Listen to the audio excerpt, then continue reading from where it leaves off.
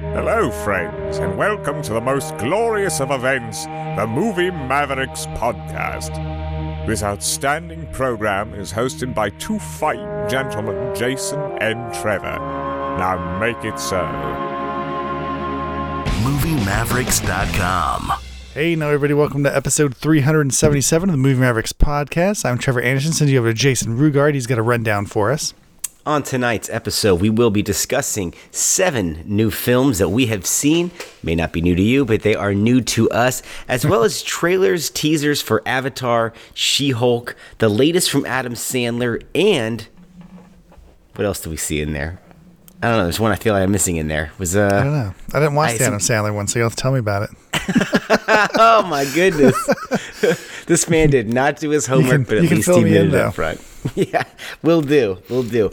First, let's get to a little movie news. I want to talk to you about the happenings on the Fast and Furious 10 set. Are you following what's going on? As long as we're not talking about the happening, yeah, let's do it. I don't know. Who is it? Charlize Theron's coming back? Isn't that the news? Well, no. I mean, Jason Momoa is there. Brie Larson. They got a whole slew of new cast members. Back.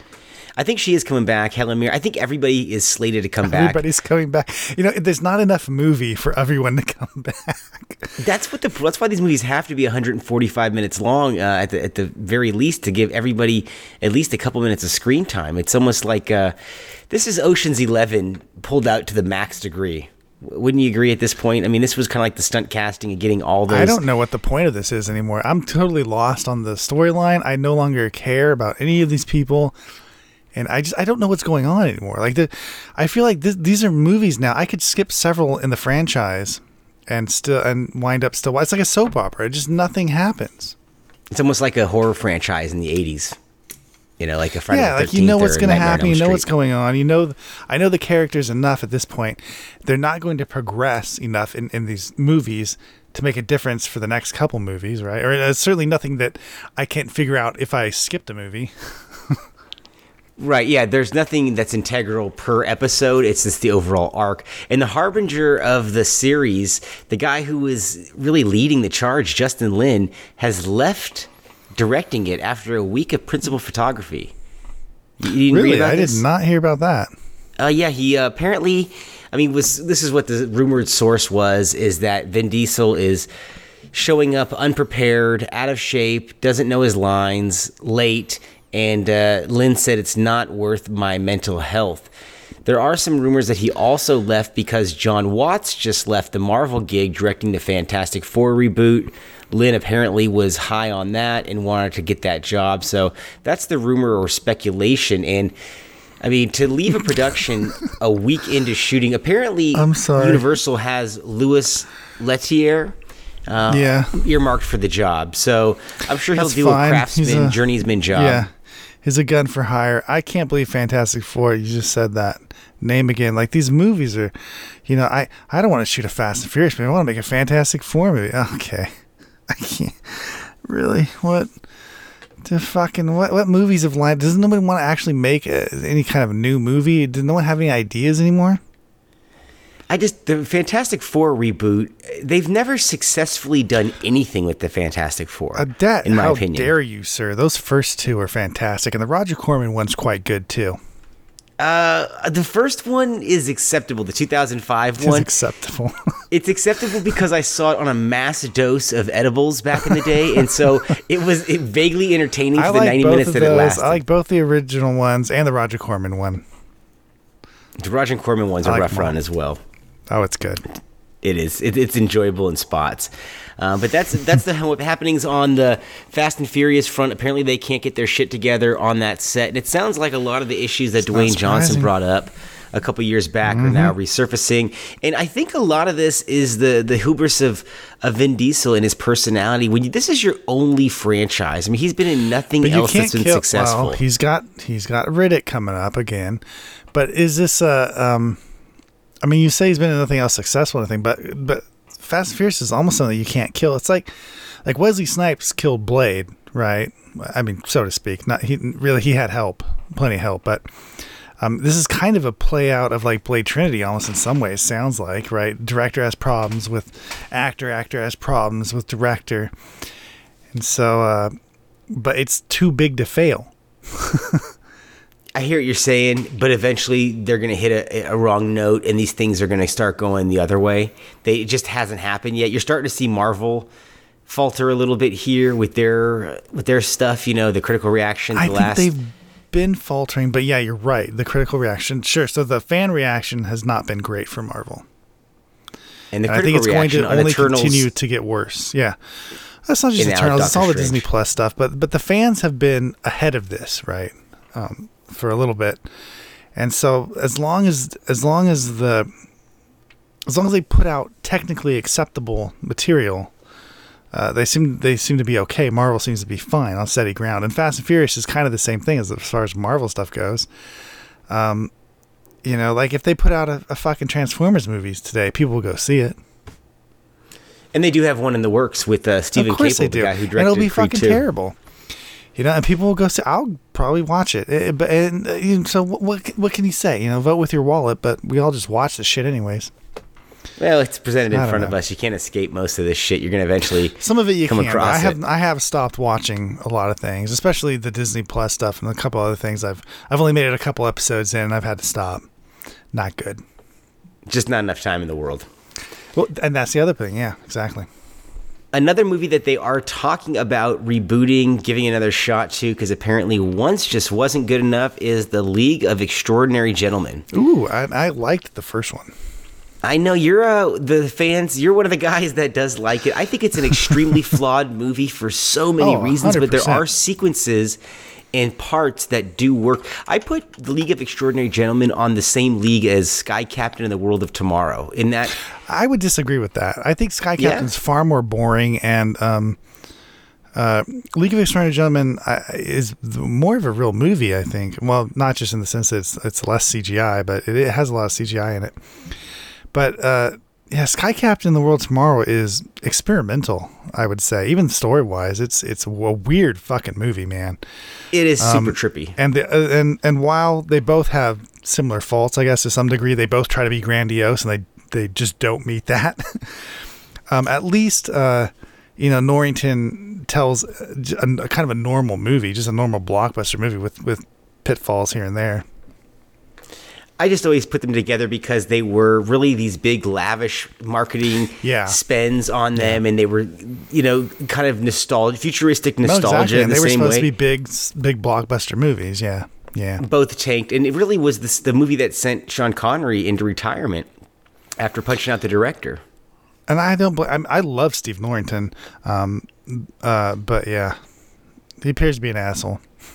The two directors, the guy who made Sky Captain and the guy, Steve Norton, who made League of Extraordinary Gentlemen, he's far more talented. I mean, Death Machine and Blade I love speak Death to that. Machine. For anyone who hasn't seen Death Machine's early Stephen Norrington movie, I think probably his best movie, really, to be honest with you. But yeah, and then Blade, a great Marvel movie. There you go. I mean, if you're looking for an awesome kind of throwback double feature, check out Death Machine and put it on the same level as Fortress or something like that. Those early 90s Fortress. Kind of B movies. You can watch Fortress and Fortress 2 are both on Tubi right now. So Fortress 1 is on Tubi? Fortress and Fortress 2. You can do, I'm fairly certain, I can look it up right now. Just Please do, because that feels like that's erroneous. I'm 100% sure. No, it's not. Because I'm pretty sure I looked at this, because the DVDs are full screen and these fuckers are widescreen. If Fortress is on Tubi right now, we're cutting this podcast short, and I'm getting on there and watching it. Fucking Tubi, bro. Fortress and Fortress 2 on Tubi. Oh, kick ass. As far as just watch Fortress, saying, I know, because I was buying them up and watch it. Because I was interested. I was like, man, I'm gonna get these on fucking DVD, and both the DVDs of those are full screen. I was like, oh man, I just watch them on Tubi. Wow. I mean, that's unbelievable now. The availability of things on streaming is unbelievable, because those are very rare. You can barely find Fortress anywhere. I don't even know if it's available to purchase through iTunes or anything like that. If it is, it's never inexpensive. I mean, I see the DVDs for both of them here and there. Yeah, because you're out in the wild searching. Yeah, they are widescreen dog shit DVDs, to be honest with you. One of those early transfers. Not widescreen, but full screen. Yes. They're not great. They're cheap. So I would rather watch that. Watch it on Tubi, man. Tubi has some great old movies, and as well as whenever. Here's a little tidbit for people. Whenever Scream Factory or Arrow Video or any of these boutique guys get a lot of these new movies and they get these new transfers and stuff, that shit will fucking be on Tubi, and the new transfer will be on that. We just Sword and Sorcerer, right? We just watched that. That 4K transfer is on fucking Tubi. Yeah, they've grown in leaps and bounds the last, particularly 2 to 3 years. Now that 20th Century Fox owns them, they have. I mean, I go to buy things on iTunes or Vudu or whatever. Boutique things. I go on there. It's typically on there already. And, I mean, if it's old and it's weird, it's not something that you'd find anyplace else. It might be on Tubi. I'm telling you. And they do these transfers, and these boutique guys who are putting out these discs, and those sets are great. Like, if you really like the movie, buy the fucking set. Believe me, it's better than watching it on Tubi for sure with all the commercials and everything. But if you just want to see the movie in a good transfer of it. It'll be that new transfer. That'll be what's on there because they just made that transfer. Those guys are just buying it, the transfer, to put it on there. They're not making the transfer. The studio makes transfers. Mm-hmm. So you get the best of both worlds. You can get free or you can go pay for it. But yeah, Tubi is a great place to watch this. I agree. I think it's quickly becoming my go-to streaming service outside of the pay channels. Out of the free ones, I think it's head and shoulders above the others. Yeah. Everyone's just secondary. Let's get into some reviews of things that we've seen, because we have seen a lot of movies since we've talked to you last. Some big ones, some small ones, some old ones, some new ones, everything in between, some good ones and bad ones even. But let's start off with the biggest blockbuster on the list here, and that is Spider-Man No Way Home. I want to know what you thought about this, the third highest grossing film of all time now. I didn't get a chance to see this. It is now the third highest grossing film of all time. Can you believe that? No, I actually can't. You know why I didn't rush out to see this one, besides having not seen the last one, is I just didn't want to see a Spider-Man who was crying. And I kept seeing clips where this fucker was crying, and I just wasn't into it, man. I don't know so much about that. There wasn't that much crying in it. Like the last Spider-Man movie was good. Honestly, it was good. This movie is too long. It's way too fucking long. This thing's 2.5 hours long. There's not enough in it. It's not that interesting of a fucking movie. Like, you talk about him crying. Yeah, that's like the first act, basically. He's kind of a little bitch, the first act. And then he goes to Doctor Strange, and they just fuck around. Like, it doesn't make a lot of sense. Doctor Strange appears to not have a fucking clue what he's doing. And just decides, I'll do a spell and we'll fuck around. We don't know what the fuck's going on. And then, multiverse. And I don't know. I mean, do you know the twist already in this? I think everyone already knows. I knew before I watched it. With the different Spider-Man coming back? Yeah, the Spider-Man come back. I would say if I didn't know that and I was in a theater watching this opening weekend, okay, maybe I might have a slightly better, feeling about this. But it goes on for so long. I just can't explain to you how fucking boring this movie is. Their involvement? All of it. Their involvement, it's just the whole movie's slow as shit. It's a dog slow movie. And so, yeah, I couldn't get into this. Cut 45 minutes out of this movie. I have a different opinion of it, but it's too slow. It's not very exciting. You know what's going to happen. And it's not that interesting. That Tobey Maguire, Andrew Garfield, they don't really add anything to it. And now they're bringing back the old villains also. It's kind of like, it feels like fan service, fan fiction. Yes. Both. Yes. That's what it feels like. When Doc Ock shows up, at first you're kind of like, oh, this is going to be good. And then he shows up and you're like, all right, but I guess. Well, is this going to be the last for Holland, or does it look like they're going to continue on with this version, this verse, whatever? I imagine they're going to continue on because, how much money did this just make? Yeah, but is it set up for it story-wise? No, but it's the Marvel Cinematic Universe, so yes. No, but yes. Well, I felt like Spider-Man 3 there is no end. An end. You didn't feel like that? Like when they were done with that last one, it felt like that could have been a natural conclusion, a step-out point with the Franco, Tobey Maguire one. Yeah, the 2007 version. Sure, but that's not this. I mean, that could be this, but it doesn't have to be, right? Tomorrow they could make another Iron Man movie, right? I mean, there's no door is actually closed ever in any of these Marvel movies. I don't buy it. They don't really do it. They don't. And which movie have they done it to? And this doesn't really do it. It ends, and it ends in such a way. Well, it has 8 endings. By the way, why do movies have 8 endings? I do not need a closing for every fucking character. That started Holy with fucking Return shit. of the King. I That know, started with and Lord of the Rings 20 years ago. Too. It's really bad in this one. I don't know why people. I would need someone to explain to me why they think this movie is good. For me to understand it, because I really don't think it's okay. It's not like it's a bad movie. It's fine. It's way too long, and it has 800 endings. Every character gets an ending. Everything gets wrapped up, but not really, because it's fucking like it will go on in the next movie, obviously. So no. So yeah, it's open-ended. You're giving it a modest negative review, I give or it are you giving a pass. It's fine. I mean, watch it. I'm sure. Everyone's already seen it. They loved it. I'm the odd man out here.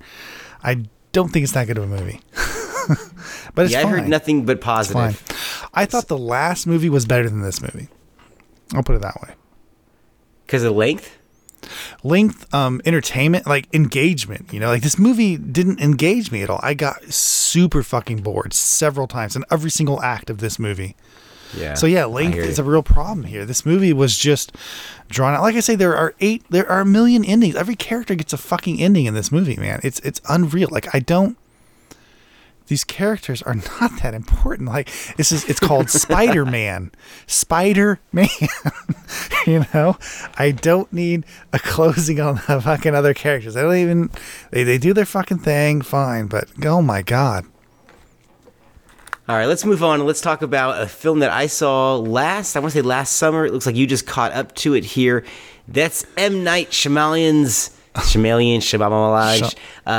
Old. Yeah, Shyamalan. This was his modest box office hit from last year. I saw this in a theater. You just caught it on streaming. I was. Let me tell you this. I was going with this. This is going to be a spoiler heavy, so you might want to jump forward 5 minutes if you haven't seen this yet. But if you haven't, it's been out for a year or so. Deal with it. Is what it is. Now I was somewhat with this movie until I felt like it was fucking with me to just fuck with me, and then when they finally explained whatever was going on with the reef in the company, it was such a pathetic. The ending was such a pathetic excuse for my time being invested that I left once again going, why do I watch this guy's movies? And I'm telling you, I was so irritated at this. More irritated than I was when I saw The Village. Are good, to be fair, but the majority of his movies are good, or at least watchable. But he does have some extreme duds. Like when they're bad, they're really bad. This one I felt like was laughably bad. I'd agree because it doesn't. This movie this movie does not follow its own rules, right? It's not logical.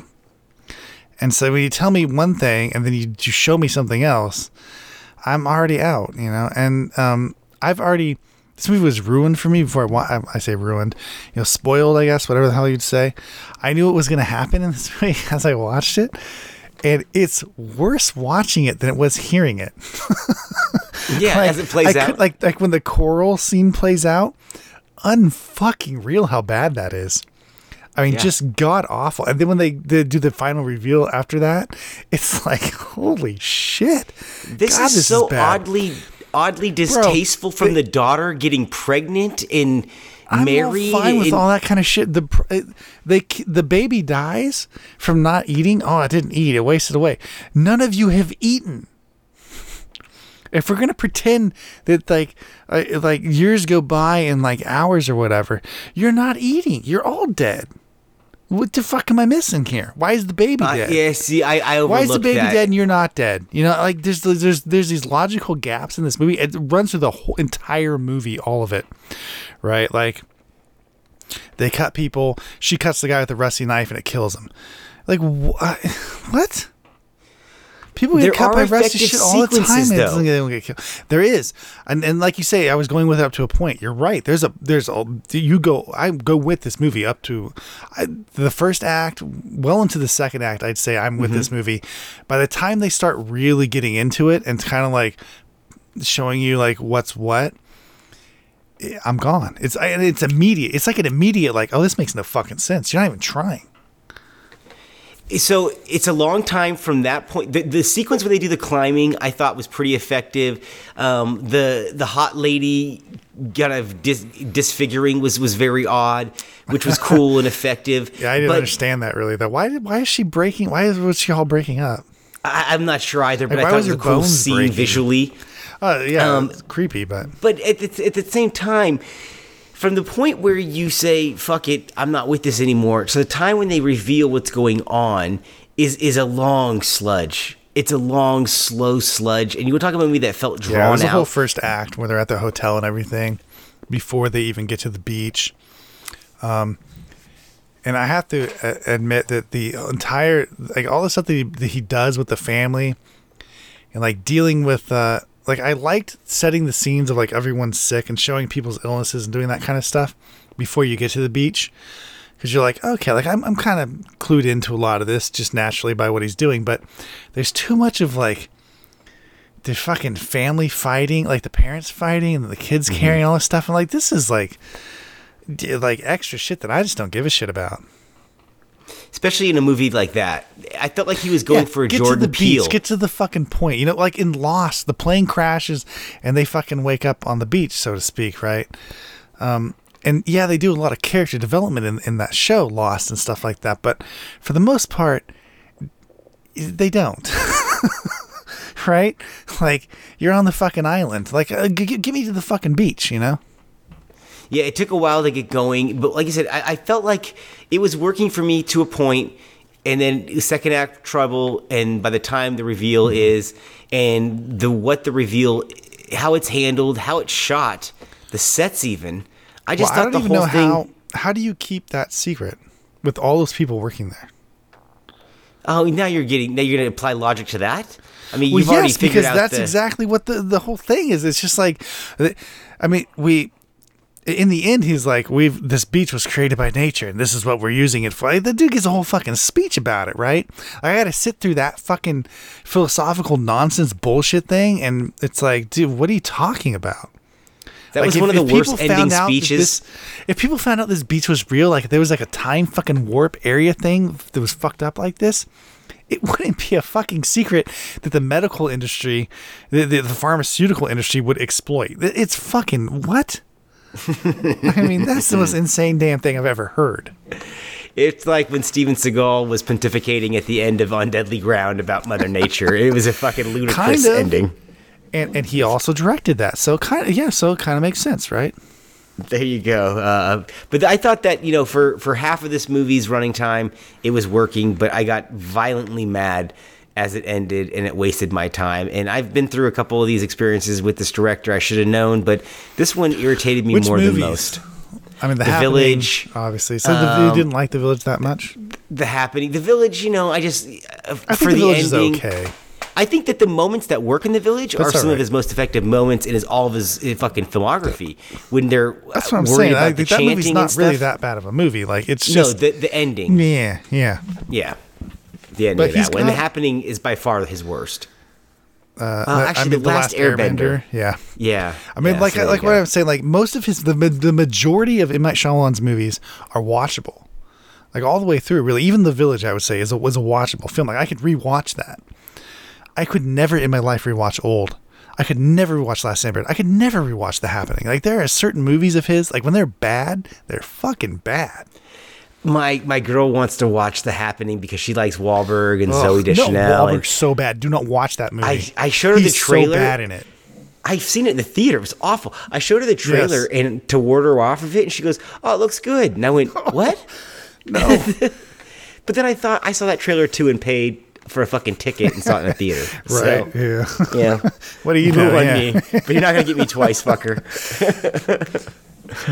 All right, let's move on and let's talk about another horror film from a respected auteur. I guess that would be Candyman, even though this isn't from Jordan Peele specifically, he executive produced it. His fingerprints are on this remake of the Bernard Rose film from 1992, which had somewhat of a cult film status heaved upon it. It's really an artsy kind of horror film if you haven't seen it, based on a Clive Barker short story novella, and it was it's followed by 2 subsequent sequels. This is the remake, reboot, 2022 version.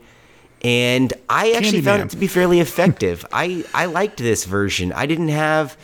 I thought that it moved well. I thought that it was interesting enough. It held my attention. It had some slickness to it. I thought that it didn't bother me that they were putting some, social justice type stuff. I don't want to say social justice, but... the first one, really, to be fair. Yeah, that is too, because he's a slave that was killed. Is kind of the racially same, motivated. And it is. And so is the first one. So yeah, I didn't mind that either. I had hoped that with a bigger budget, slicker stuff, that it would have been more horror oriented, and it wasn't. So it's not gruesome at all. To me, this movie's a letdown. I really love the scene, the horror scene where he attacks him in the art view, whatever the hell that is. I don't know what you call that. Your gallery there. The gallery, thank you. The art gallery. That's really cool. I thought, oh, this is cool, but it doesn't really ever go above that. It doesn't really get any more than that. And so I don't know if I'm going to compare this to something that I think would be similar, but I think is much better. I would say Midnight Meat Train did a way better job of this type of an idea than this. And I just kind of had hoped that there would be a little bit more horror in this, and there wasn't. It's a little bit more intellectual. It's odd to say that about a horror film, less but it's horror. But you're right. Yeah, it's more of like this guy discovering kind of himself and while trying to discover Candyman. And I like there is a mood that's created here, which is laughable in Candyman 2 and 3, the follow-ups to the original. I like those, but they're so bad. Yeah. They are bad. I rewatched the second one recently, and it's startlingly bad. But they create a mood here. I think that the lead actor, I like this guy. He's much better here than he was in. I can't pronounce his name for shit, but he's much better here than he was in The Matrix Resurrections. And I think he's got a career as a leading man. What I thought that the movie lacked was the real, the on edge quality that the first one gave me. Yeah. I feel like at times this was going through the motions. I was never worried so much about, in this movie, I never would worry about saying Candyman to a mirror as far as this movie goes. Like, this felt fake to me. That's what I mean about the horror element. Like, I wanted more horror out of this movie, which I got. And maybe there's an age difference that makes that work between this one and the original Candyman. But yeah, like the original Candyman was kind of a movie that kind of freaked you out a little bit. Absolutely. I mean, people our age, our generation, people will not say Candyman in a mirror, or at least know about that as kind of a joke. So, and I mean, I was 13 when I saw the original, scared the shit out of me at a sleepover with a bunch of people, and I guarantee you none of them say Candyman in the mirror if they can get away with it. But in terms of the slickness of this production, I did think that this was one of the more successful reboots of a previous franchise that I've seen come along in a while. I don't know. I don't think you see. I mean, I would argue that the only way to really judge a horror franchise would be sequels. And do you see sequels happening from this? I really don't. I don't. I mean, it made enough money that it could possibly be spun off on something. I think and Jordan the risk Peele would be huge to spin this off. Yeah. I don't know where it could go in terms of a story. I thought that the follow-ups previously were so weak. It does set up for a sequel in the end, technically, to be fair. It did. But didn't the first one, too, with Virginia Madsen's character, they never followed through on that particular storyline? Yes. Which is kind of like the idea is like now it's almost a vampire effect right now. You're infected and you're going to pass that along or... I mean, to be fair, this director has now gone on to Marvel, so... But that's what everyone does? That's not fair. Never mind. That's not even... I shouldn't even say that. Everyone does that. Yeah, I mean, everyone's got a Marvel movie under their belt.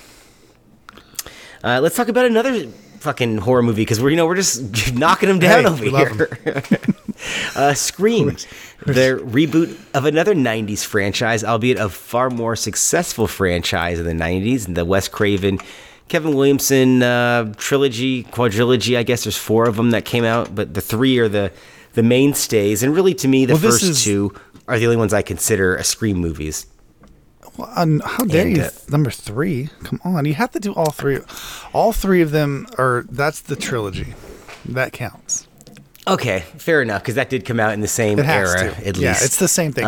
Like from 4 on, like that's a different like thing altogether. And this is a different thing that pays a lot of homage, and it's but it's not a different thing, right? Isn't this the new thing though?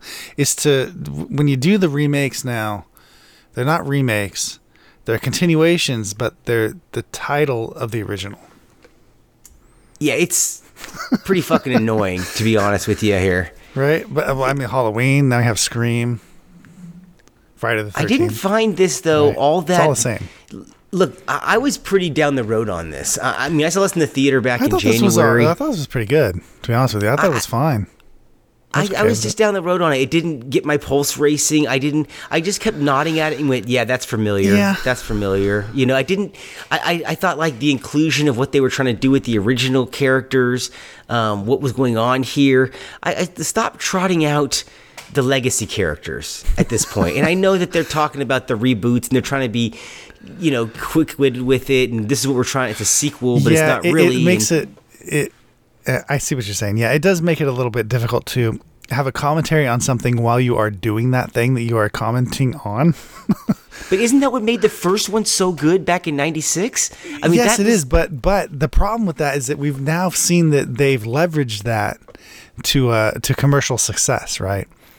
And so now you're no longer saying, "Oh, look at what these guys are doing just to make money and all this stuff." Well, but you're doing that just to make money, right? That's what we're watching right now, right? Now you've become the very thing that you made fun of. You're lampooning. Yeah. You're spoofing what you are, which is so fucking meta. You know, it's like you're doing an impersonation of yourself. I don't know if it's possible. So it's a weird. It's just a fucking weird rabbit hole to be down. Good. Like this is definitely a Scream movie. It fits in to the whole thing with the other ones. It's fine. I don't know. I'm not really a huge Scream fan at this point anyway, so. I really like the first 2. Like I said, I find this to be some of my favorite horror movies of all time. And I have the Miramax special edition DVDs of those because that's what those look like. That's what those are to me. If I don't have those, then I'm not watching that movie. So those are awful. I rewatched my DVDs before this new one, and they're awful. I had to like frame in my TV to make them fill out the whole fucking TV. I don't even think they're the widescreens. They're widescreen, but they're not anamorphic. No, they have to be. Come on. I don't know. I think the third one might be, but I don't think the first 2 are. That's horrendous. But in any case, those cases, that's the fucking Scream movies to me. Absolutely. And Skeet Ulrich and those guys. I mean, the first one was so popular when I was in high school that, you know, I saw it at least 2 times in the theater, and that was on at everyone's house you'd go over. That movie is symbolic to a certain time period for me. So it's very hard for me to now take this new wave that's coming in with it and how flippant they are towards the whole thing. Too. The characters are old. And flippant, yeah. They've definitely taken like the final girl to a next level. Even the Halloween movies at this point. But yeah, the final girl is now a heroine. She's no longer a survivor. Which is kind of weird. Like you expect it. Like she's the heroine. Yeah, no longer a survivor. No longer a final girl. Now she's the girl. Like she's the heroine. Well, they're just jumping a chapter. Weird. Because usually what would happen is in the next, she'd be the final girl, and then in the next one she'd be the heroine until she'd get killed off, and then there'd be a new final girl. I like some of those, like Final Destination 2. I thought really did a really good job with the Ali Larter character being like, being that final girl from the first one, but being the kind of a heroine character in the second one, but someone that they had to go and say like, hey, how do you do this? And she's have been like beating, like dueling with death, so to speak, for so long, all that kind of stuff. I really like that idea that in that Final Destination 2 movie, but it doesn't translate so well to a lot of these other movies. Like I don't know. I'm a little tired of like people going up against a villain who's like supernatural and impossible to kill, right? That I've seen in so many other movies. It's the franchises that you can't kill them; they kill you. So how long can we have people go up against them? The same people. The same people. With Ali Lautner, that's the Sigourney Weaver Ripley effect, right? I mean, she to some degree, and it works in that movie. I really like that movie. I think it works really well in that movie. But that's kind of it's a. I mean, like you say, the Ripley stuff. Yes, you're right, because she's been through it, and by the time this new group realizes, oh, death's out to get us, we need to go get some help, and this person's been through it and all this stuff, and they go to help, they get it. You get the idea that her character's been built through that, right? She's been through all this stuff up to that point, which is what they do with these characters. But we're now X amount of movies in. You know, like how many times are we going to roll through this at some point? I don't know. It gets a little ridiculous. I like to see something a little new, even though I'm obviously saying this is a Scream movie, it fits in with the Scream stuff. I don't know what you would do to rejuvenate Scream. I think this is the same thing you're complaining about, right? Is that this just feels redundant at this point. So what would you do to rejuvenate this? And I don't know, you know. I don't know how you fix this problem. No. The only thing that these movies offer anymore to me is to try to figure out who the killer is from the first frame. And I will say that this movie did a good job of keeping that from me. I did not correctly guess who was the final killer. It's a good watch, but it's not something that, I agree, it's not something that you're going to sit around and really talk about. It's nothing really super important, but that's movies in general these days. You know, I find them to be fine to watch, and not something that I really need to collect or want or need to see multiple times, you know? Yeah, I mean, I'm not down on the movie, but I'll say this. Out of the last three that we talked about, the one that actually stimulated me the most or engaged me the most was Candyman out of the three. Even though I liked what Scream was doing, because I like the overall, I like the context of Scream. I like the structure of Scream. I know what I'm getting. You know, I like that world typically that they live in, but these last ones have just felt very inauthentic in a lot of ways, and like I said, stop with the legacy characters I think already. Candyman was a little slicker than these. I mean, I thought Candyman was about on par with this. Really, I didn't think it was. I was actually surprised at how brutal Scream was. I thought Scream was a lot more brutal in terms of the violence throughout the movie. Yes. Yeah. And maybe because I saw it in a theater and the sound and whatnot, it seemed a lot more gruesome than I had remembered other Screams to be. As these franchises go on, as these installments continue to be made, things feel more and more televised. If that makes any sense. If streamed, you know, these words kind of feel like less like theatrical. Mm-hmm. You know what I mean? Like it feels like more of like a TV episode. You know, that's what I'm getting. As you say, like with Scream, I know what I'm watching, I know what I'm about to get. Well, it sounds like a TV episode. But then again, I mean, you look back at the old Lethal Weapon movies; those could have been installments too. You know, like you knew what you were getting when you walked into those. But those had some sort of bang for your buck. But I think that's incorrect. Compare movies at that point to TV shows. Those two things are different. Those two things are very different, right? But today, compare streaming stuff to I see what you're saying. These movies, right? They're the fucking same. So they feel like TV show. They feel like a stream show because they're damn near really close on par to that. Like a lot more money gets spent on movies still, but the TV stuff is really caught up. Yeah, I mean, there's no doubt that I think from The Sopranos on, that cable has just been, or television in general, has just been catching up. And it's just an attractive option when you have things to watch at home that are that good. And when I even stream these, like I streamed Scream. I stream most of the movies that I've seen. I don't even go see in a theater anymore because they're just available there on the streaming service. They just show up, and it doesn't feel any different to watch this content, this movie studio quality content, than to watch a streaming quality content that they made. Like a Netflix movie or something like that. It just doesn't feel a hell of a lot different. You know, whereas watching a TV show, even Miami Vice, right? Watching Miami Vice and then watching Lethal Weapon, like you say, a different experience. Absolutely. Yeah, I mean, budget-wise, the talent that was attached, I mean, that was just a huge chasm. And now, I mean, let's be honest, the people that used to direct those movies in the 90s are usually now working in television. The stars of that era are working in television now. So it's interchangeable. I mean, you could be on a television show. Making the jump from TV to movies back then was a huge thing. I mean, Denzel did it, George Clooney did it, a couple other, really Michael J. Fox, a couple other lucky individuals, but it wasn't the norm like it is now, or to be a movie star and then to just dip into a limited series. It doesn't have to be necessarily a bad thing. Like, I'm not necessarily painting a bad picture of it, because now all your shit's really good. Or here's the caveat: nothing's really great. Everything's really good. Nothing's really great. You know, and I think that's the problem that I'm having in general with movies. I would agree with you for the most part in that, and it's been a while since I saw something that really knocked my socks off. It happens, but on television or in documentaries for me right now are doing it more than anything else. So that's kind of where I've been. All right, let's move on and talk about one of the year's biggest hits, The Batman. This is Robert Pattinson taking over the Caped Crusader role from Ben Affleck, and this is a soft reboot, hard reboot. I don't know. They're doing all sorts of concurrent timelines of this Flash movie. It has to be hard. And it's its own thing. It's its own vibe. It's a 3-hour superhero movie that honestly I saw in the theater, and I really enjoyed this movie. I really liked the Batman. I got behind it from the jump. I thought that its running time was earned. This is a movie where I wasn't too squirmy for a 3-hour movie in the theater. And I thought that surprisingly, Pattinson did okay in the role. I did not mind this interpretation or this world as presented. It didn't burn me out in the way that Nolan's world did a decade ago. What'd you think? I hated it. Really? I'm not even going to sugarcoat it. Hated it. Robert Pattinson's great. Zoe Kravitz is good. Jeffrey Wright's good. The movie's dumb. It's a stupid movie. I don't even understand why this exists.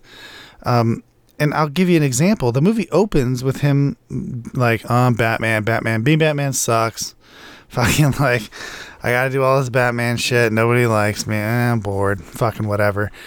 And then he's like, the bat signal goes up. Everybody knows the bat signal. People get scared even before I show up. The bat signal, they see the bat signal. They're like, holy shit. So he goes through this whole fucking long like shit of this.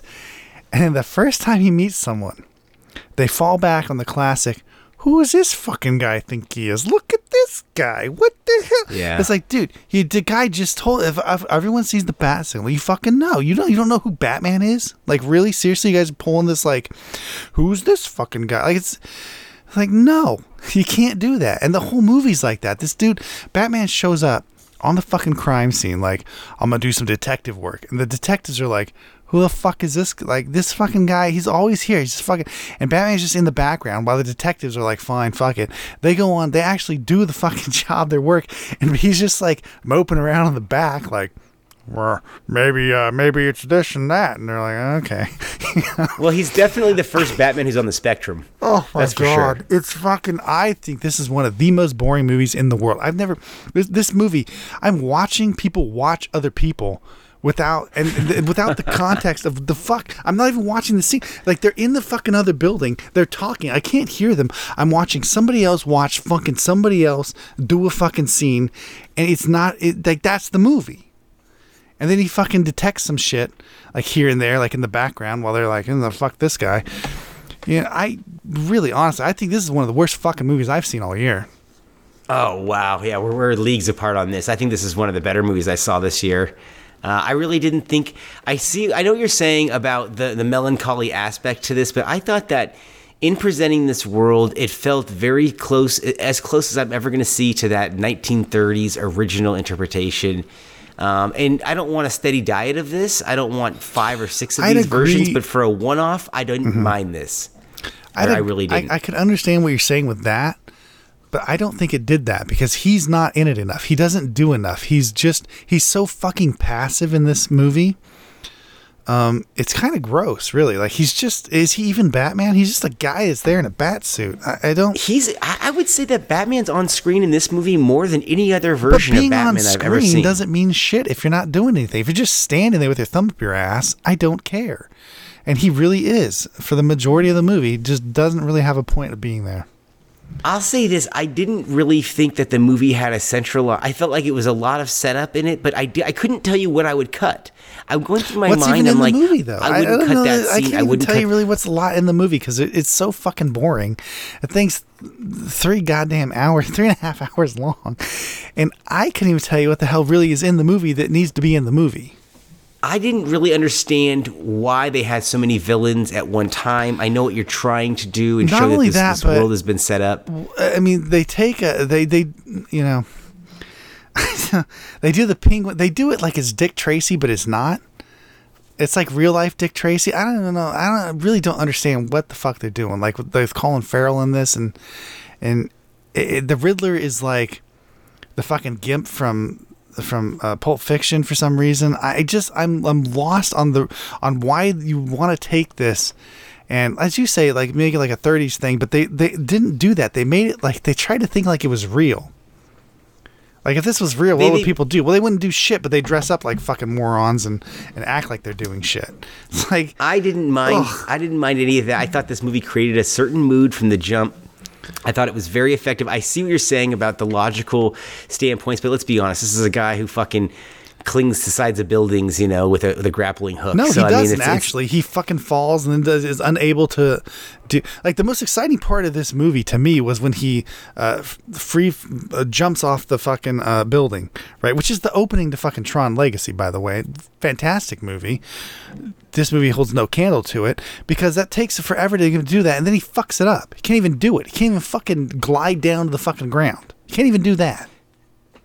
This is one of the most inept Batman of all the Batmen. He's the most mopey. I'll say that. He's the most ineffective, man. Come on, he's inept. He cannot glide down from the fucking tower. He can't do that. He fucking runs into the thing, and that's the most exciting. That's one of the most exciting parts of the movie. Come on. I thought when they finally got that Batmobile out and fired that fucker up and had the. I didn't think that the car chase was handled very well in terms of the actual filmmaking of it. The Batmobile was cool. I did like that sequence. I thought that the score was appropriately eerie and off-putting without being too bombastically superhero-y. And I don't know. I thought that Jeffrey Wright, I couldn't decide if I loved him or hated him in this movie. He was doing a Felix Leiter, I thought, with his, when he's talking to James Bond and those other movies that he's done. I thought he was fine. But yeah, I mean, Zoe Kravitz was good too. I really don't think the actors were bad.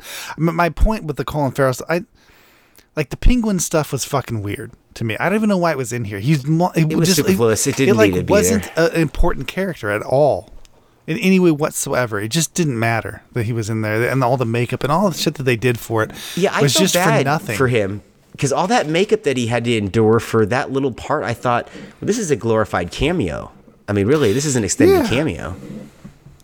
This isn't a character. Yeah, and I didn't like the Riddler character at all. I didn't like I didn't like Batman. I didn't like the bad guys. I didn't like any of it.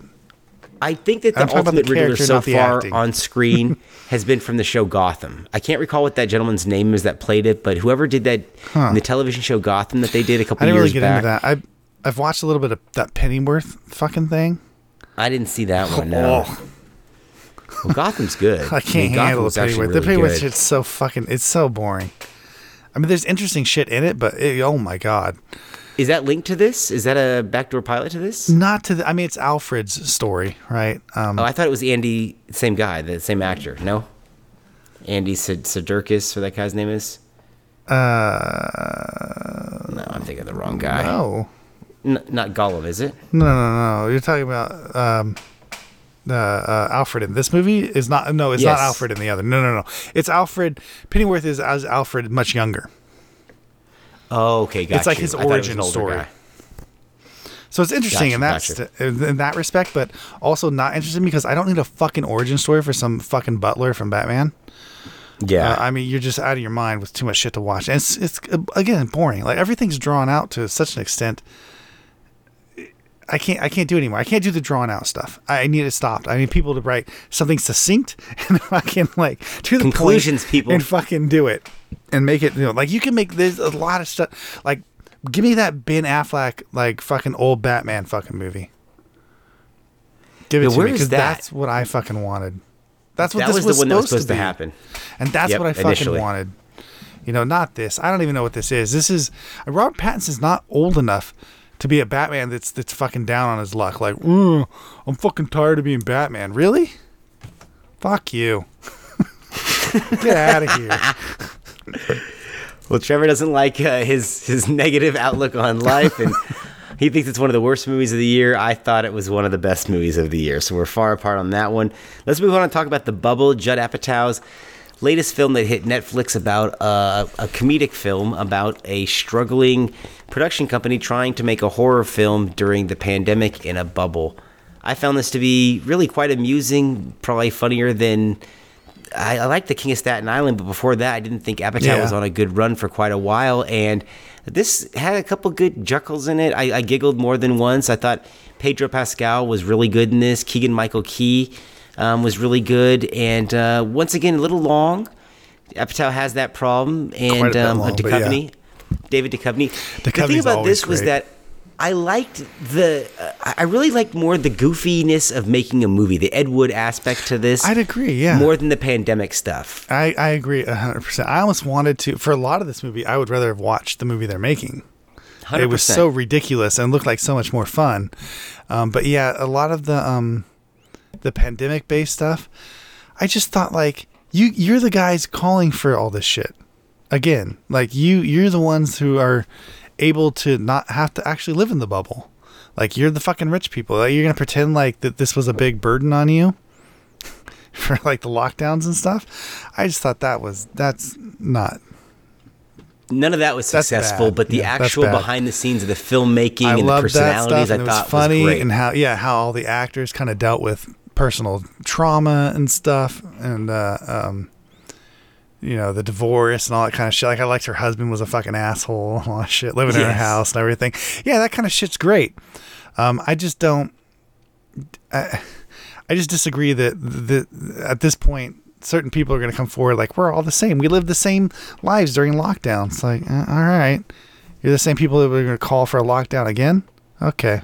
But you make the bubble?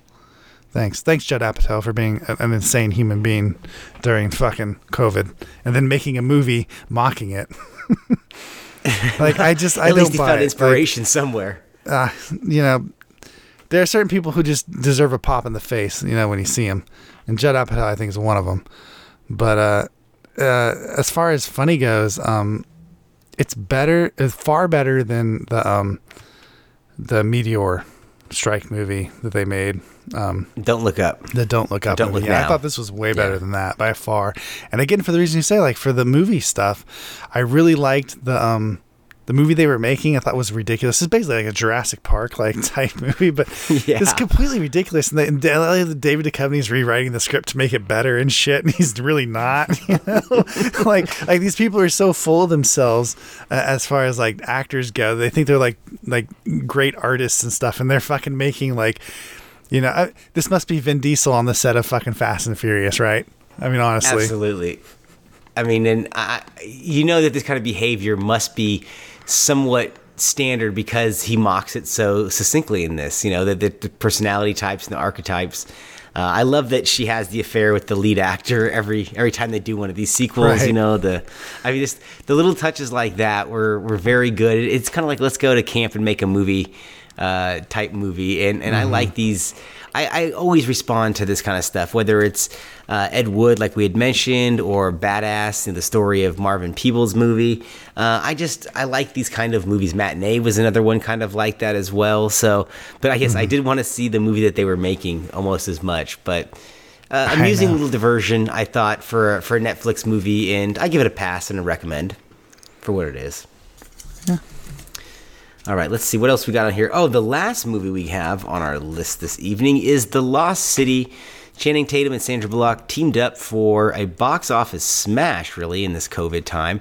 I saw this in theaters back in March, and I gotta be honest, it had been the first time I had seen a movie in a theater that was fully sold out. And what's weird about this movie is I felt that everybody wanted to laugh, and by halfway through, there wasn't a whole lot to laugh at. And the Brad Pitt section of this movie is so much better than everything else happening of it, that when he leaves the movie, the energy of the movie lags. Is it me? I mean, he should have been the star of this movie. What they did by removing the nuts from the Channing Tatum character destroys the entire movie. I would agree with you. She's the alpha in the situation. It's not even that she's the alpha that's the problem. It's just that he is so beta. He's Zeta, right? And he's just so like useless and inept. And it's funny. It plays for laughs a couple times, but once you get that Brad Pitt character in here, you're like, oh, that's what we need, you know. And when Brad Pitt's playing against Sandra Bullock, there, it still works. So it's like the Channing Tatum nonsense is unnecessary, and you could fix that pretty easily by making him full of himself.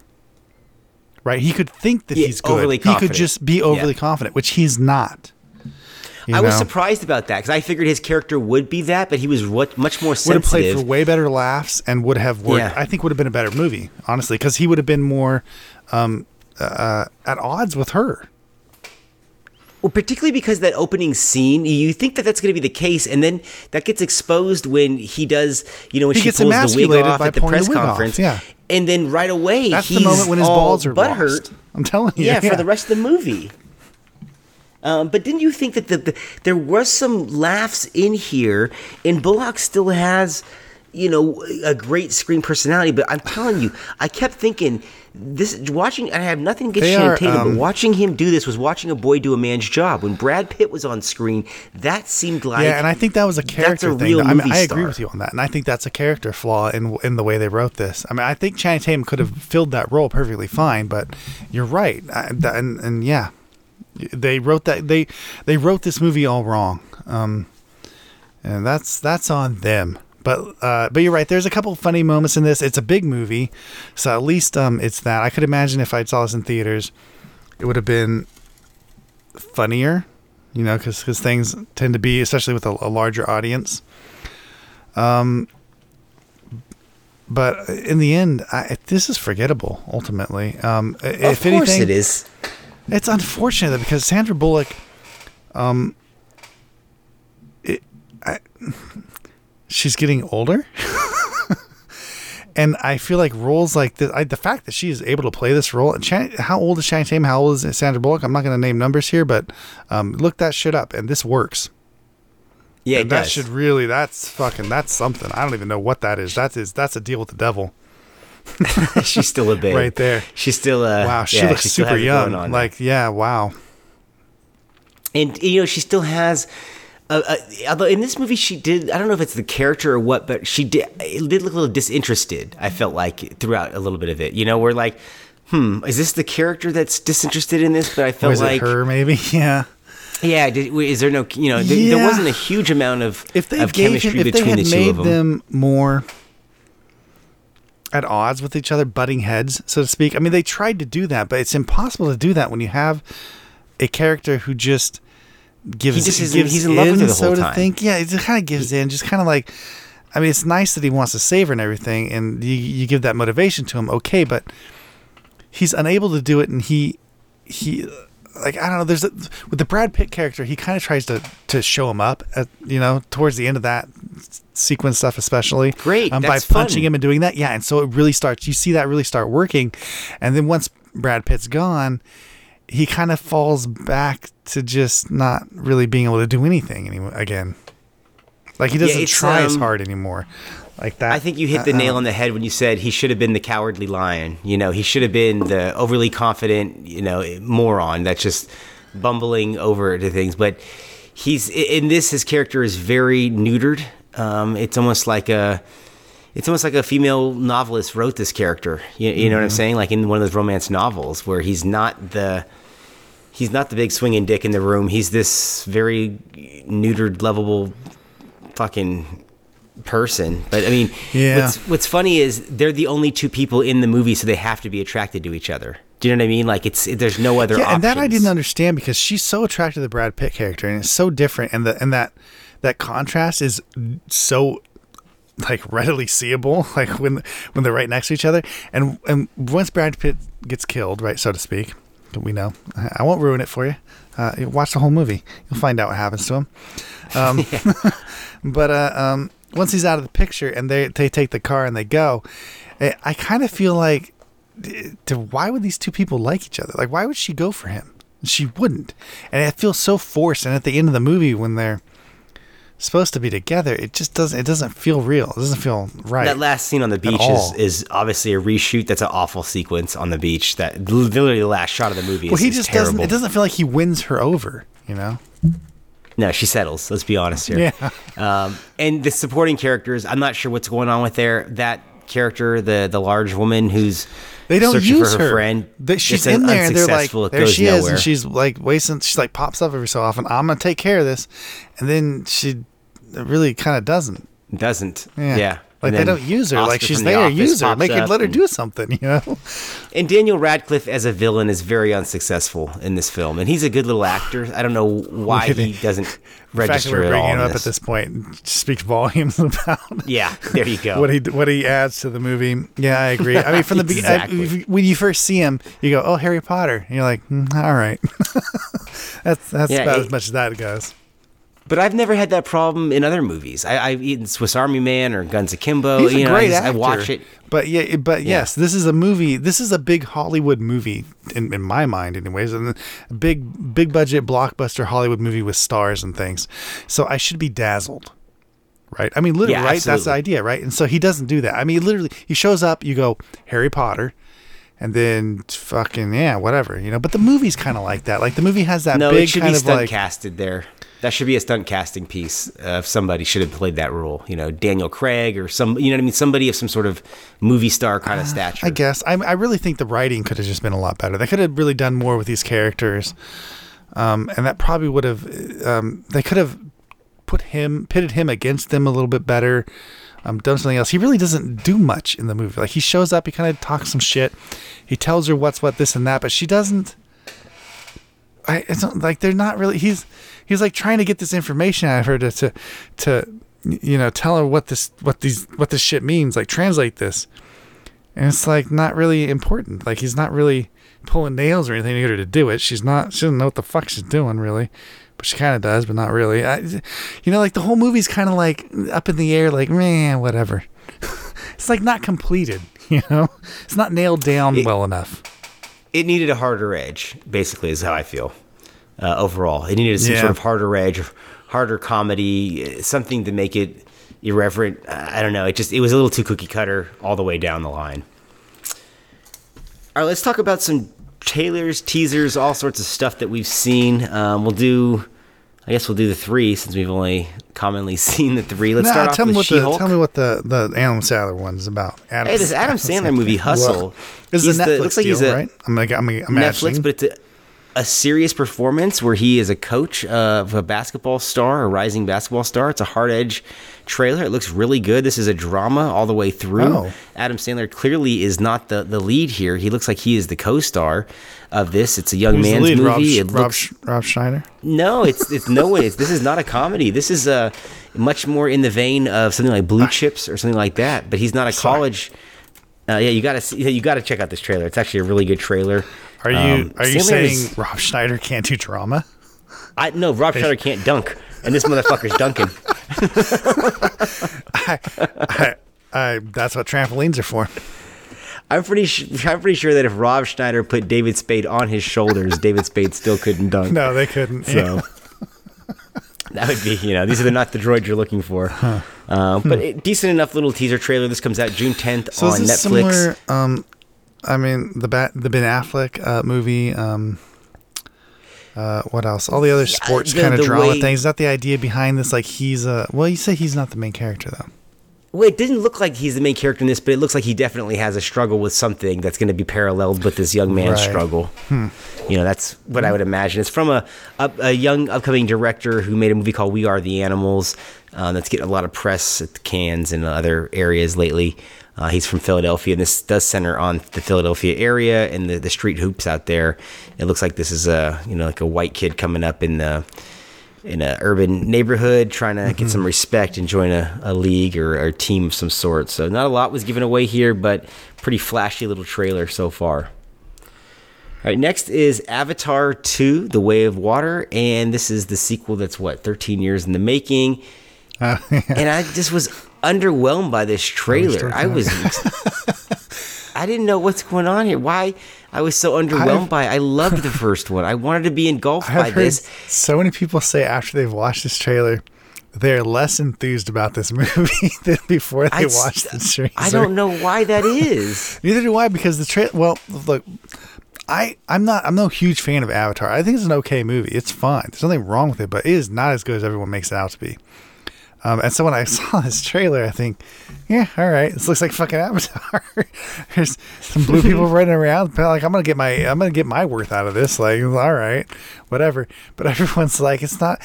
I don't like. It doesn't match my expectations, and I wonder, the fuck are your expectations for an Avatar movie? I don't know. When people said it was going to be based in the ocean and what the advancement in technology was going to be, I didn't think it was going to look like 2009 still. Oh, bro. One thing, did I text you that? Did I text that or whatever? But yeah, when I watched this, one thing that's clearly obvious is how far technology and CGI technology has not been improved between now and a decade before. This looks like a fucking video game. It looks like it could have come out in 2010. Yeah, it is unbelievable. I mean, I'm blown away at how bad the CGI looks for. I compare a movie, 2010 to a movie of 10 years earlier than that. CGI, it's fucking unreal. This looks the fucking same. Well, maybe we're gonna eat our words, and maybe this will be much better. And this is just a toned down version. I've seen it. But I was very unimpressed with this, and my enthusiasm has waned. And I started thinking, oh man, they might be in deep shit if they're making already 5 of these. And what's the story going to be? I've always wondered, like, how will you continue a storyline on this? What I've heard is that the guy has a family now. It's about his offspring. Well, there's people in there. There's people with the blue people. Yeah, I noticed that as well. So we're not just doing avatars now. We're actually there too. Which is weird. Yeah. Like, why? How is this dude going to live his life in an avatar? Right? Is that basically what I'm learning here? Like, how long is this company? How long are people going to support this fucking endeavor? Like, this company's just going to pay for this dude to live as an avatar forever? I'm a little confused.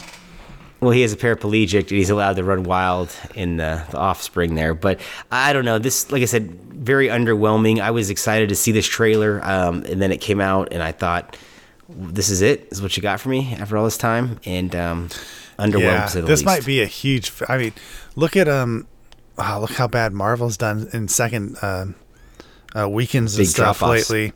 And I can only imagine for this. And I'm not saying, there's different reasons for the Marvel stuff. Obviously, I don't think that's going to be necessarily a reason for this dropping off. I just don't think this is going to meet anyone's expectation. I don't see how it could, because I don't even understand people's expectations for this movie. So let alone how would it match it? Well, the box office expectations obviously sky high, and to bet against James Cameron is very foolish. I mean, I've done that before. I didn't think the first Avatar trailer looked great when I saw it, and then but this doesn't have 3D going into on its side. It doesn't have the amazement of the CGI stuff anymore.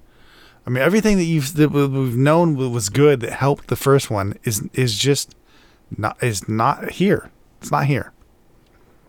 That's fair enough. So what does that mean? This does just average? Does okay? Does this do better than Spider-Man, than the last Spider-Man movie?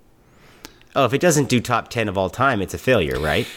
Yeah, but I would only imagine. Well, but we're talking about Avatar here. So what's a failure? Lower top 10 in my mind would be a fucking failure. This bitch better crack top 5. That's the kind of pressure that Cameron has on him even creating this. So it's almost a fool's errand in a lot of ways. I mean, good luck following this up. I don't know why he didn't just move on to fucking True Lies 2. Yes, but instead we get it as a TV version. By the way, I saw that today Eraser Reborn is out. Did you know that this was a thing, Eraser Reborn? There's a sequel, a direct-to-DVD sequel. What are you fucking telling me? Eraser Reborn? Reborn. This is brand new. What the fuck? Yeah, I'll send you the link. DVD release date June 7th. Well, pre-order this fucking thing. Well, I'll send you Is the link. this bitch gonna be streaming on something? Yeah, it's already streaming on something. Is it? Oh, well. I don't mean illegal. I don't want anything to do with that, sir. I don't know what you're talking about. This is not. I'm talking about a screener link. I don't need Mr. FBI listening here. A screener link. No. Yeah. I think we have something in our Gmail from the company. Prey. Let's talk about Prey, the Hulu original. This is the Predator film that's being the Predator franchise that apparently ripped off a fan film from a couple years ago. Was the big hubbub? Yeah, that's right. This teaser isn't bad, but it's only a minute long. I mean, I don't really know what this is. I thought this was. I actually think the teaser's really good, and I mean, when I see the three lights show up on the dude's head, I'm like, oh shit, love it. You're gonna get fucking killed. What are you doing? Watch out, fucking! Like, I'm already in it. So yeah, I think this is gonna be good. Dan Trachtenberg's fucking good. Let's just be honest. Dude's a good director. So give him something like the Predator going after some people. I think he's gonna turn nothing into something here. And pretty easily. Which is what he did that with 10 Cloverfield Lane. Yeah, let's be honest. Yeah, hell yeah, he did. So I can't wait for this. And it feels like to some degree it feels like the Mel Gibson movie, but with Predator. What was that Mel Gibson? Yeah, it feels like Apocalypto. Thank you. Doesn't it not feel like have that feeling? Like very raw and like visceral and like fucking like people like this is it. Like people are gonna be down to the last fucking minute here of their fucking lives, like just going for it with the Predator, and that shit. Well, and that fucking shimmer, that telltale shimmer. That telltale shimmer, as Archer says. There's a telltale shimmer, Lana. But the thing is, with these, I got excited for the Shane Black one in 2018, and that was a total fucking failure. But this looks better in all levels. I know, but that one didn't have a bad trailer either, and I got excited, and so it just.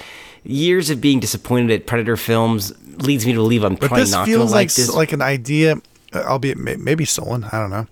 But it does feel like an idea that's separate from the franchise. Like here's an idea. Here, I got a Predator let's make a Predator movie. There's a Predator runs around, tries to kill people. Well, that sounds great. Instead of making a fucking movie where you're like, well, what's the Predator mean? Do they come down? What kind of ship do they have? What do they have? Yeah, it's like, nah, too much fucking thought put into it. I don't need a backstory for the fucking Predator. He comes, he hunts. Let's go. I don't need it fully fleshed out. I think Predator 2 did a great job of having hints of the backstory without, delving headlong into it. That's what I mean. But that's what they do right nowadays. Like now they're trying to they try to create like a fucking universe, like a cinematic universe, if you will. I don't know where I got that from. It just came to me. But they try to create that for fucking everything now. And it's too much. I do not need backstory on every single fucking thing. Some things should be left a mystery because it's good. I like the Alien movies a lot. And I like what Ridley Scott did later with the other Alien movies. But it's too much backstory. I don't even know all this stuff. I don't. Yeah, it's pretty. It's too dense, and things get lost in their own mythology, and then they start getting heavy-handed, and they get bogged down in that shit. That's a big problem. Go ahead. First Predator's so clean. It's such clean storytelling, visually and efficiency, and that's what a lot of these ones have missed. And actually, the one that I liked was Alien vs. Predator 2, the Requiem. That one's really I thought good. That was pretty efficient, and people hated on that one for the most part. You liked That's it. That's probably the best Alien vs. Predator movie. I think so. I think it's maybe one of the best sequels that they made in general to this franchise. Yeah, and I don't mind the first one. I like the first Alien vs. Predator, but they go into it a little too much. I'm not so interested in. I get the idea of it, and that's good enough. I don't know what else do I need to know about these things. Like why does it have to be more fleshed out than that? I am me, a person who lives here. What will I be scared of? Well, some alien thing showed up and tried to fuck with me. It'd be pretty fucking scary. I don't need to know its fucking origins and like where it comes from, what its family life was like, how its culture existed and all that stuff. It's just. What the fuck am I going to relate to with that? At that point, that's another character that I'm friends with now. I don't understand what we're doing, when we do that. Well, the jump the shark moment in this whole franchise was when the female protagonist in Alien vs. Predator fought alongside the other Predator. Remember that? When she got tattooed and then she fought. I was like, oh, stop it already. This is just fucking ridiculous. So for them to write this in this is a franchise that has parallels to Aliens in a lot of ways. So to have a female protagonist, it's cool to have it, back in the primitive era or the Native Americans. That's an interesting spin on this all. But ultimately, I want, like you said, less. That's my hope. Less character development, more visceral action. That's my hope, and that you could do that with this. Like, this idea is perfect for that. And as well as showing just like how you can really make something out of nothing with this type of an idea with Native Americans living. So you'd show their lives and what they have to go through day from day just to fucking survive. And now you're gonna have to fight the predator. Well, who's more fucking adept? Like, who's more prepared to fight the fucking predator than these guys? Yeah. And I'm curious exactly when this is set, if there are settlers or what's going on, if there's other people there. So a lot of questions that are going to be left to answer come August. I think it's August 5th or August 17th. It's coming in August on Hulu original for this Predator film called Prey. Next thing we got is She-Hulk, and that is the series that is coming to Disney Plus, She-Hulk Attorney at Law. I was not aware that this character in the comic book was a defense attorney. Trevor turned me on to that. Not only his defense extensive attorney, comic book knowledge. Oh, hell yeah. Defended superheroes and stuff in court. Yeah, which is kind of a cool angle to this show. I didn't know that was the deal. In the comic book, she did that too. So yeah, I like that they had a lot of Eric Banner or Bruce Banner in here in terms of Mark Ruffalo's. I hated it. Interpretation that I didn't mind that. I thought the ending was awful. It's a passing of the ball here. It's just really like this is such a cash in. It feels like with Bruce Banner showing up and doing all that stuff. It just feels like oh no guys, don't worry. This is definitely a part of the Marvel Cinematic Universe. We got the guy right here. Here's the Hulk. He's in it. He's right here. Don't worry about it. It's like, didn't you think that this felt more? To me, it reminded me a lot of 1990s reprogramming of these superhero things like Lois and Clark and things like that, where the female was put out in front and they minimized the male superhero aspect. I mean, I'm sure that Hulk with Bruce Banner is probably only in the pilot or sparingly throughout the series. It's kind of a mistake. I mean, it's called She-Hulk. The show should be about her, and you're right. When I watched this trailer, I don't feel like the show's about her, even though it is. It clearly is. But I don't get a sense of who she is, what she wants, what she's doing. Yeah, so I don't know. I don't think this is going to be a very good show. As far as the Marvel shows have gone, they have extremely let me down. They've not been very good at all. So I'd be surprised if this is any good. And I don't have a lot of interest. Marvel shows that I've seen have been wildly all over the place. I mean, I've only seen a couple episodes of each one, but for every Loki, you get a WandaVision. Loki's good, but people complain about Loki because it doesn't really it redefines the character and all this kind of stuff. So it's like, all right, I understand that, but out of all of them, Loki is easily the best show. But yeah, WandaVision's terrible. I mean, the Falcon and the Soldier was very I didn't even mediocre. Finish it. Yeah, I haven't finished most of them. They're not very good, to be honest with you. They just aren't. They don't tell very compelling stories, and they don't really do their characters justice. Ugh. You know? Well, it's funny because the Netflix series got a lot of shit, and I think that the Daredevil and the Punisher over there were amongst the best. The Marvel stuff still. I like the Daredevil stuff. Yeah, well, that was really good. Punisher was good. Jessica Jones was good. The Netflix stuff, I think, in general, even what's his name? The Fist guy. Luke Cage. Even Luke Cage Iron was pretty Fist. good, but the Iron Fist was good, and so was the Defenders. Honestly, and so even the lesser stuff on Netflix that I didn't enjoy as much as some of the better stuff, it is better by a lot than any of the shit on Disney Plus. But She-Hulk, at least, there's no bait and switch with She-Hulk, right? You're gonna get She-Hulk, I imagine. I hope. I'd be surprised they do a bait and switch, and they've done a bait and switch on a good majority of the rest of their shows, and taken other characters and made them into far more major characters than they should be. You know, like major plot points resulting around other characters and people, like Moon Knight. If you haven't seen Moon Knight, it's just like Moon Knight's rather rewritten as far as character goes, but also just inept as a fucking superhero. Like the girl who's in it, who's also, hey, she's a superhero too, of course.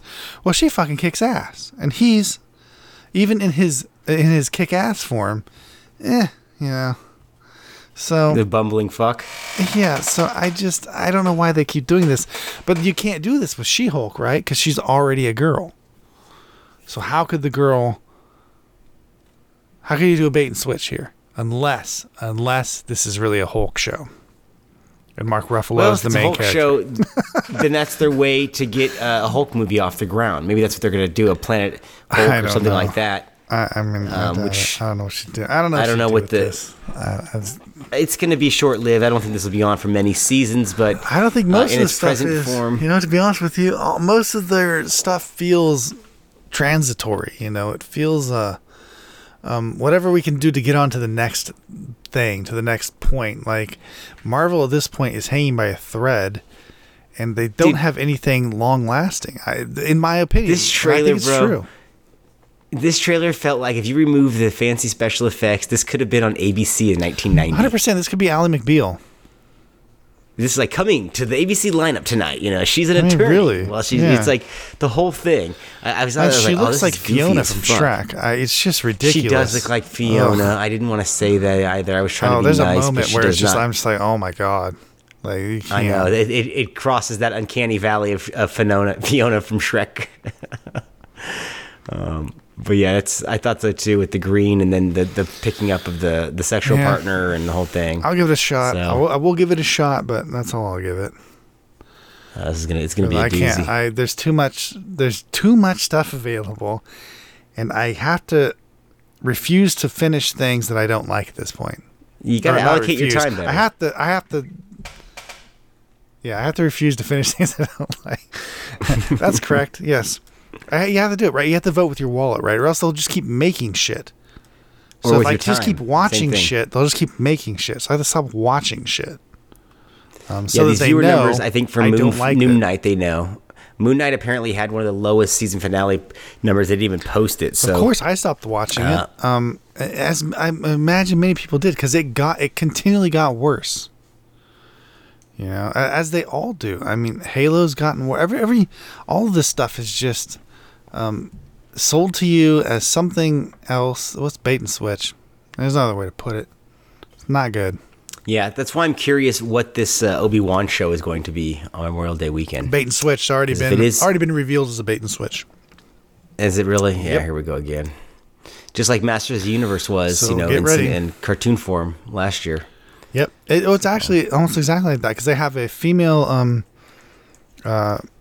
Sith person under Darth Vader who's going after Obi-Wan, and it, to me, sounds like it's going to be her story. Her story. Yeah. It's the story we don't know. Yeah. Well, that makes sense, because that's at least a new exploitable angle that they can work a couple seasons out of, at least, or fill this season up with. I don't know why they keep doing that. Just make it Obi-Wan. If there's no story there for Obi-Wan, then do not make an Obi-Wan show. It's that simple. You know, whoever this character is, make it her show.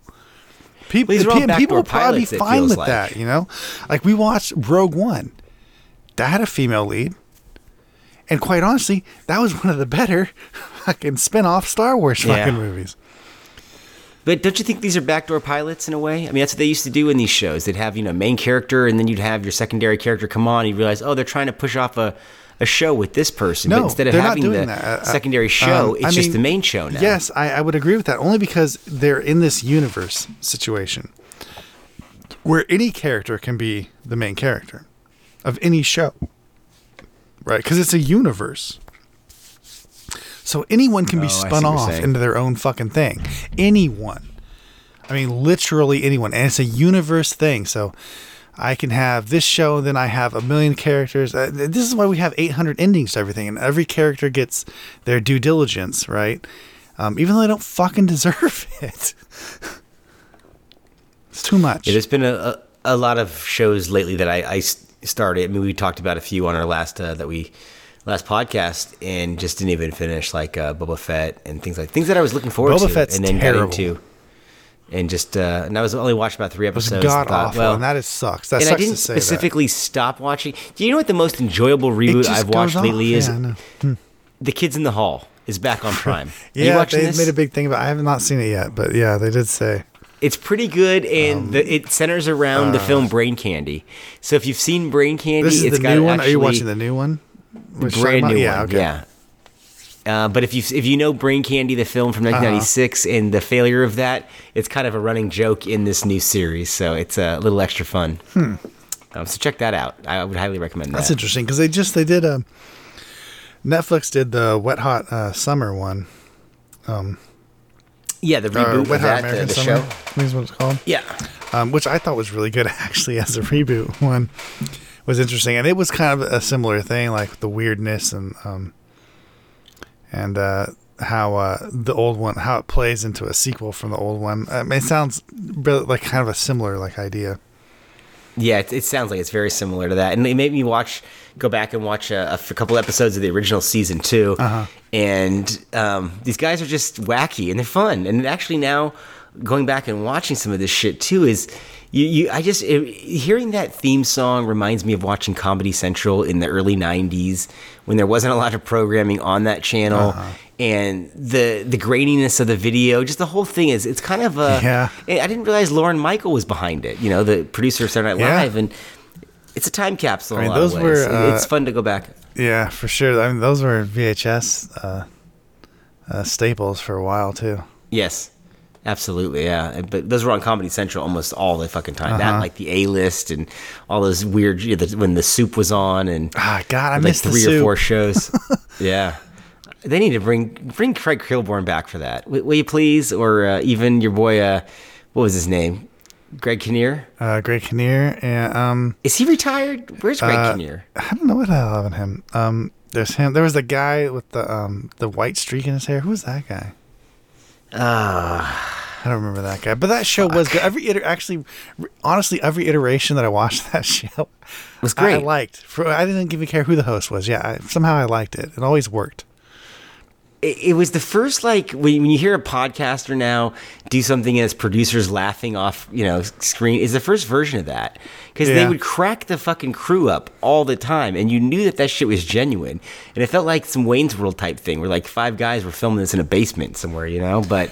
Yeah, it definitely had that feel. That was the feeling for, like when Conan O'Brien first started. It was that feeling. First came out. It was like, we're in our mom's fucking basement, like Wayne's World, right? Like this shouldn't be on air. Exactly. And it was like you're watching something special in a sense that this just shouldn't exist, Yeah.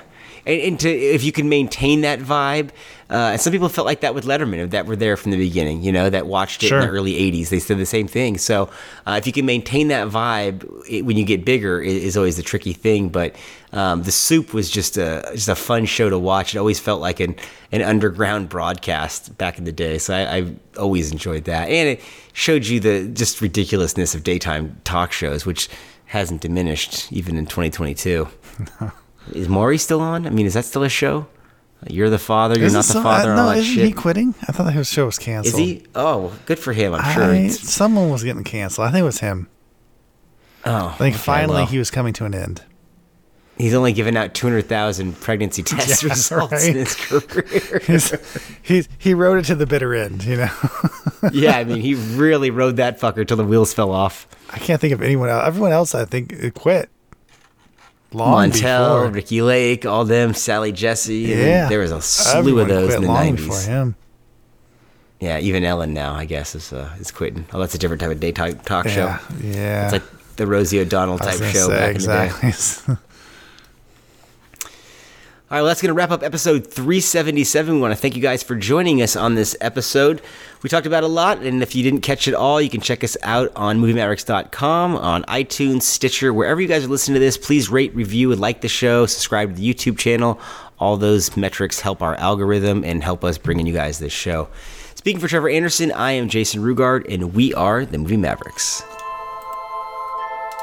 Oh my, another magnificent episode has come to an end. If you're craving more, set your destination to MovieMavericks.com, Warp 9. Engage!